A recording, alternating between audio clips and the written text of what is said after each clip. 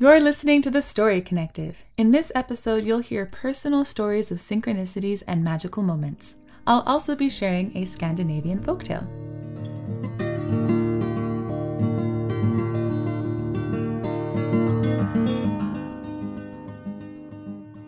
So I guess what I got was, from the story you told, was the mystery and how things unravel and how we're supported by the unseen.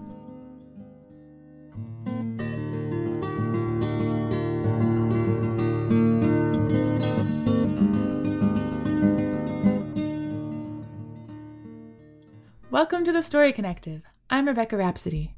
The Story Connective shares inspiring stories of possibility, resilience, and cooperation. One of my favorite projects of resilience and possibility happening on the island of Maui, where I live, is the Lakahea Research Station. We recently held a story bridge workshop at Lakahea, where our participants shared and bonded over stories from their own lives. A story bridge workshop is a gathering where everyone shares and listens to and celebrates each other's stories. It takes a few hours and can create connections that last a lifetime. We will be sharing some of the stories from this gathering on our podcast. One reason Lakahea Research Station is one of my favorite projects on Maui is because it is bursting with potential. Lakahea is farmland that was formerly a monoculture sugarcane plantation. The research station's dedicated team of people show up daily to transform the land that was monoculture for 144 years into an oasis of a variety of crops.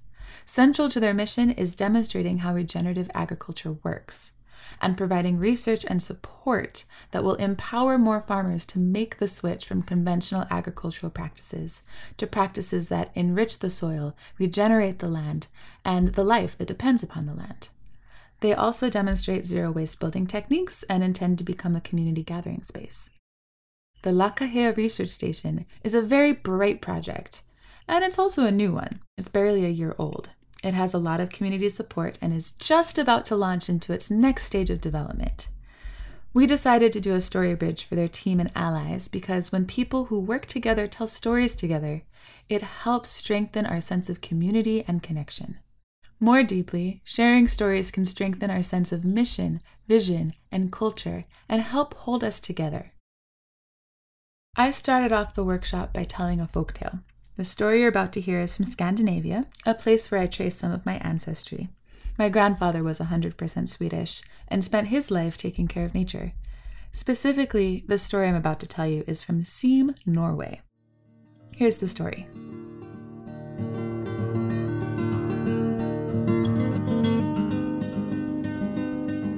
A long time ago, there was a man who was a steward for a piece of land that had been in his family for a very long time. For generations, his family had taken pride in helping that land be as healthy and full of nutrients as he possibly could. And he loved that piece of land, and he knew it very, very well.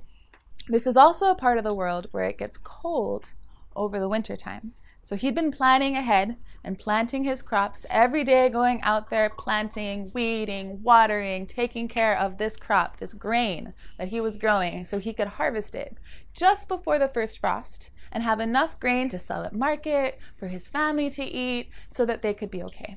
They were subsistence farmers. And the grain had been growing all summer long, and now it was finally ripe and ready to harvest. And the day that he went out with his long scythe, which is a long stick with a curved blade on it, to harvest it, it started to rain. It started raining. A few drops turned into a deluge, and within seconds he was soaking to the bone. And he couldn't harvest the grain because then the grain would be wet, and then it could rot, and then it would be no good for anybody.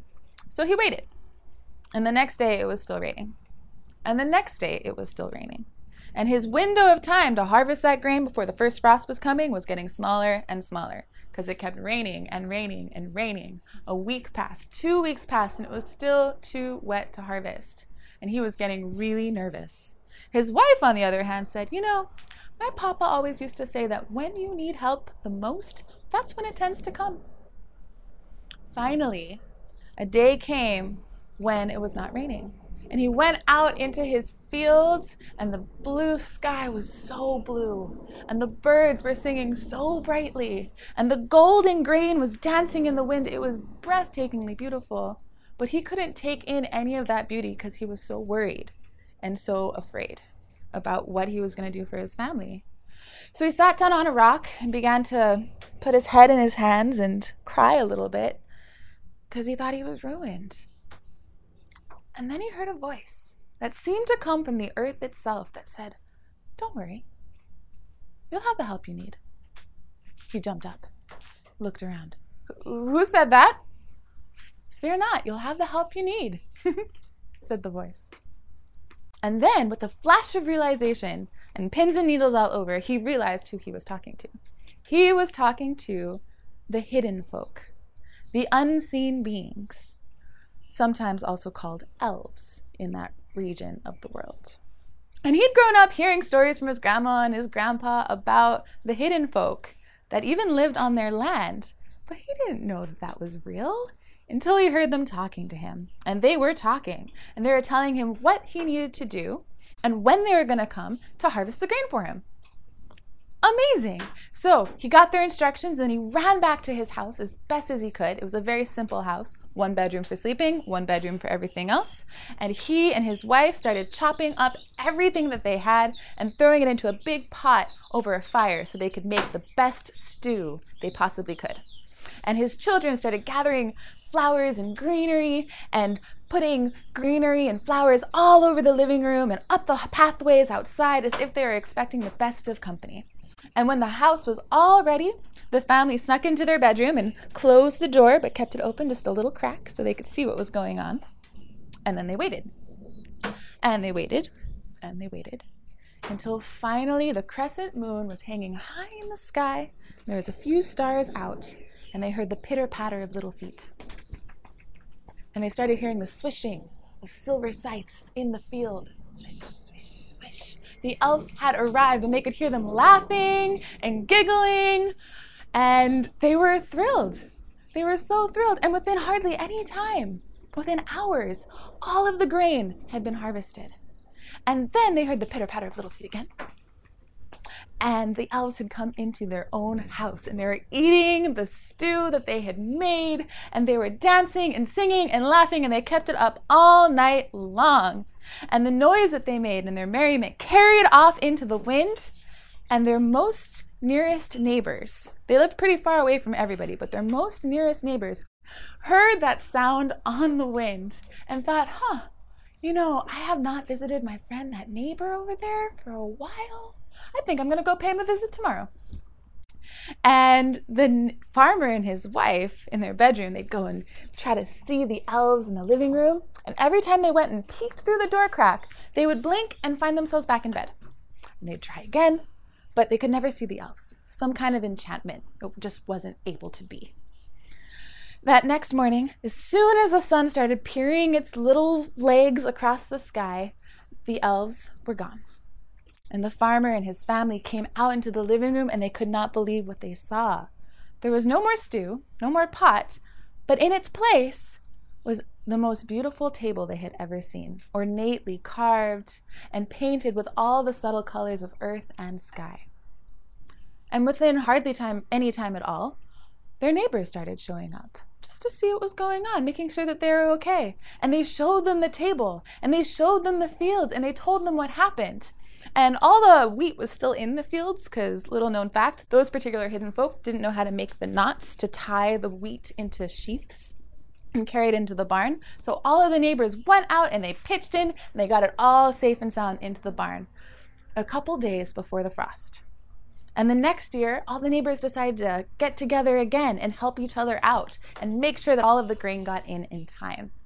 And it's said that someplace in that fjord, that area of Norway, there is still a family that has this beautiful, ornately carved table that's still as beautifully painted as the day their family found it generations ago. And that's the story.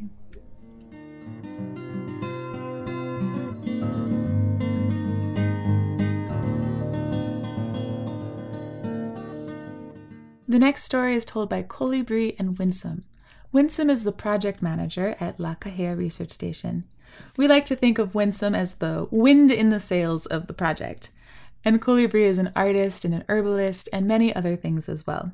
Colibri is a Kundalini yoga teacher, a yoga practice brought to America by a teacher named Yogi Bhajan.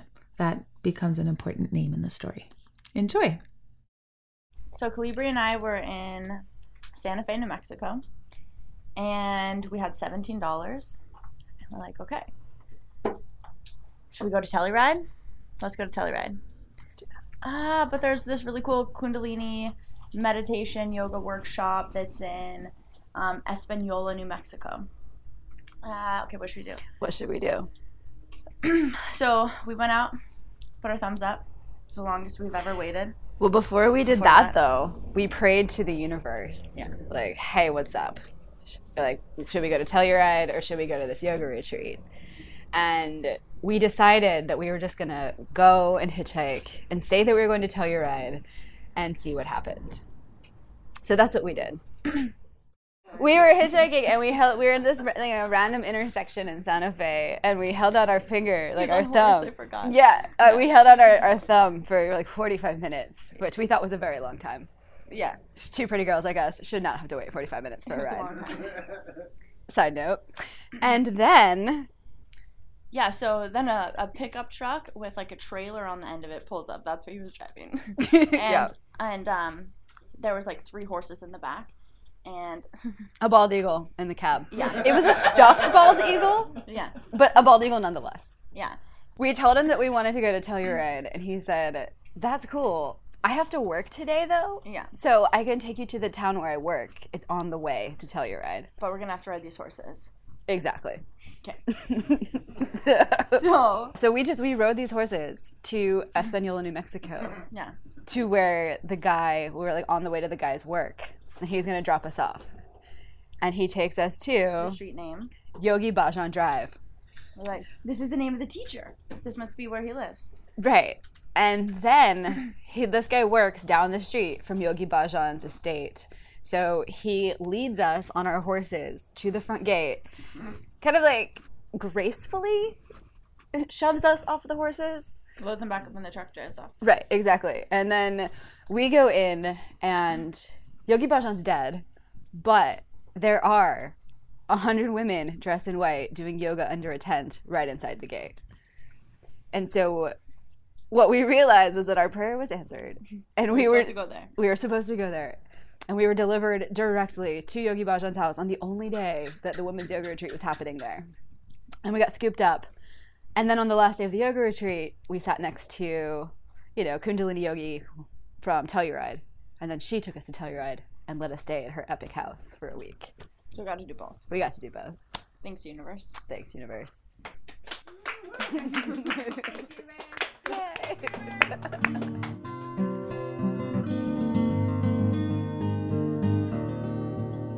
Our final story on this podcast is a story the group named The Magic Mulch Party. Winsome puts it into words for this podcast. And before you hear this story, I need to introduce you to a person named Bobby Pahia. Bobby Pahia, Uncle Bobby, is a tremendous leader in the Maui community, and his generosity and foresight has given rise to the La Cajea Research Station. Uncle Bobby is a taro farmer. The word for taro in Hawaiian is kalo, and so we use the terms interchangeably on the island and in this podcast as well. Bobby has been growing pounds of kalo each week for over 10 years. And Bobby is a farmer in the process of switching from conventional agriculture to regenerative agriculture. With the help of Winsome and the La Cajea team, Uncle Bobby is learning about how to make the conditions for healthy soil around his crops by mulching his fields, feeding his plants with compost and compost teas that he can make himself. Up until now, he's had plastic weed cloth between his rows of taro that he grows to keep the weeds down. The front of La Cajea farm has a large circular garden. In this garden, there are healthy taro plants, and these taro plants have grown from healthy soil, compost tea, and mulch alone, with no added bought fertilizers, and the circle garden is covered in mulch, and there's very little weed growth. It is in this circle garden where this story begins. This was on Thursday morning, pretty typical way a farm day starts down here at La Caja. Sometimes we get here about 7:30, start watering. Uncle Bobby shows up, gets out. We stand in the center circle garden, and he says, "Girl, this mulch is making me a believer. Like, can't believe you haven't fed these plants anything besides wood chips and compost. It's blowing my mind. Got to get away from the plastic. I'm done with the plastic." And of course, like, Emery and James and Calibri, and we're all like, "Yeah, no more plastic. Let's do it." Because I need a source of, like, wood chips. I need an affordable source of wood chips, as many as we can get. Let's call that in. Right? That was 8 o'clock in the morning on Thursday morning. Fast forward to 5 o'clock at night. I get a call from Donald DeCoit, and I had called all of the wood chip companies, like, in Google. The list that they gave me, I called them all, like, "We'd love some wood chips. If you guys are in the neighborhood, I'll give you the key." So Donald calls and he said, "I have this job over in Kihei, and I have no room in my base yard, and so I have 35 yard loads of this, like, prime coconut mulch, like nothing else, straight coconut mulch." He's like, "So I have truck drivers come in, we'll give you $150 a load." He's like, "How much can you take?" I was like, "All of it." He's like, he kind of laughs, and he's like, "Okay, well, come up with all that money, and then sure, we'll drop them off all day." So I was like, "Okay." And, like, sent out a mass text to, like, all the grant groups and all, like, the people that are starting to come on board with La Caja, you know, like, "Do we have any money? Do we have any money for all these wood chips? Like, we get so much." Together, Winsome, Uncle Bobby, and others in their community quickly raised the money to get all the wood chips they could possibly get to use for mulch on their farm. Literally every, like, 30 minutes for, like, 3 days, just, like, dump truckloads. It's like, boom, coconut mulch. Boom. There's, like, mountains out in all these fields now. Anyways, we ended up getting 35 30-yard dump truck loads at $150 a piece. And so we're super stoked. And we're like, "Whoa, thank you." That was a really big, I mean, Uncle Bobby has a way sometimes of being like, "We're calling this in," and then it's like, boom, here it is. So that was one example of, like, within, like, a 24-hour period of, like, calling something in and, like, getting it in such a huge, huge way. They will be using the mulch to cover the bare dirt between the crops. The mulch keeps the water in the ground so the farmers don't have to water as much. It keeps the weeds down. And as the mulch breaks down, it becomes a habitat for the fungi, bacteria, and invertebrates in the soil, creating healthy, nutrient-rich soil that naturally feeds the plants and grows the crops, like taro, without the use of artificial fertilizers. So that's a really exciting development. So yeah, now we're going to experiment a little bit with, like, switching out with coconut mulch and not using plastic, and just trying to be a little bit more economical with the methods of doing it. Yeah. Yeah.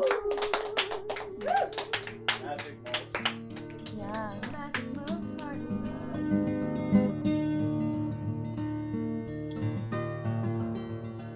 I find that the stories that you've heard on this podcast uplift my human spirit, and I don't think I'm alone on that.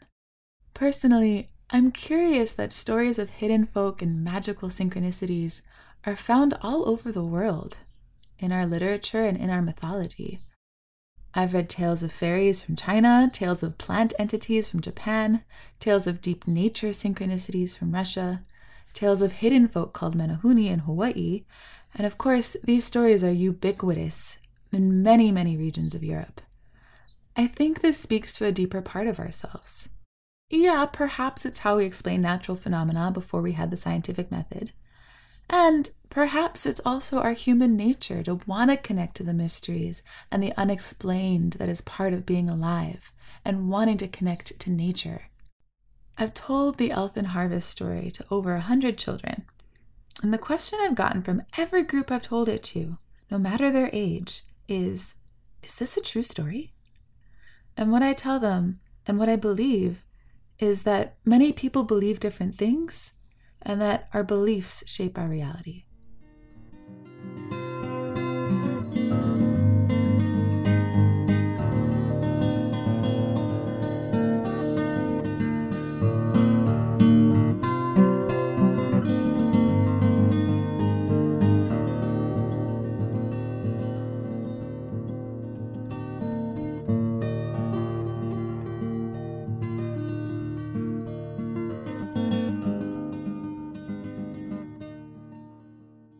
So that's the end of our podcast today. But before we end the show, a quick reminder that the Story Connective also has a YouTube channel. So please do go check us out there as well and subscribe, because we have additional content and stories there that are pretty great. If you liked the stories on this podcast and you feel moved to share some of your own, please send us a message. We love hearing your stories. You can send these stories to Rhapsody, RHAPSODY, at storyconnective.org. The Story Connective is 100% listener and viewer supported. We create these stories because we believe that the stories we see and hear shape what we think is possible, and we deeply want more people to be inspired and educated and be part of a positive future. Please support our 501c3 mission and vision. Write us a review. Tell friends and family about our stories. Follow us on social media, and please donate. You can make a one-time donation at www.storyconnective.org or become a patron, meaning you give us a donation each time we create a piece of content. Learn more at patreon.com/storyconnective or by using a Be a Patron button on the Podbean podcast app. Big thank you to the participants of our story bridge at the Lakahea Research Station: Lehua, Colibri, Emery, Winsome, Yeheskel, Jennifer, Phyllis, and Adam. It was a really fun night. Thank you so much for coming out, telling your stories, celebrating our stories, laughing so much. And special thanks to Colibri for helping to organize the event. The story Elfin Harvest was adapted from the version collected in the book Earth Tales from Around the World by Michael J. Caduto. This is a wonderful collection of stories, and I highly recommend it. You can find it online. The adaptation and retelling of the Elfin Harvest was by me, Rebecca Rhapsody, at storyconnective.org. Audio recording by Loxy Clovis at storyconnective.org. Audio production by Rebecca Rhapsody.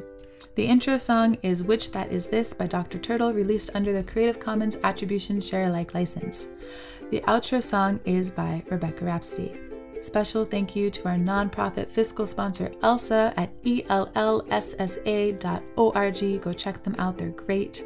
And the purpose of this audio interview is for nonprofit education news and commentary. This podcast is released under the Creative Commons Attribution Share Alike license. Thank you for listening to The Story Connective.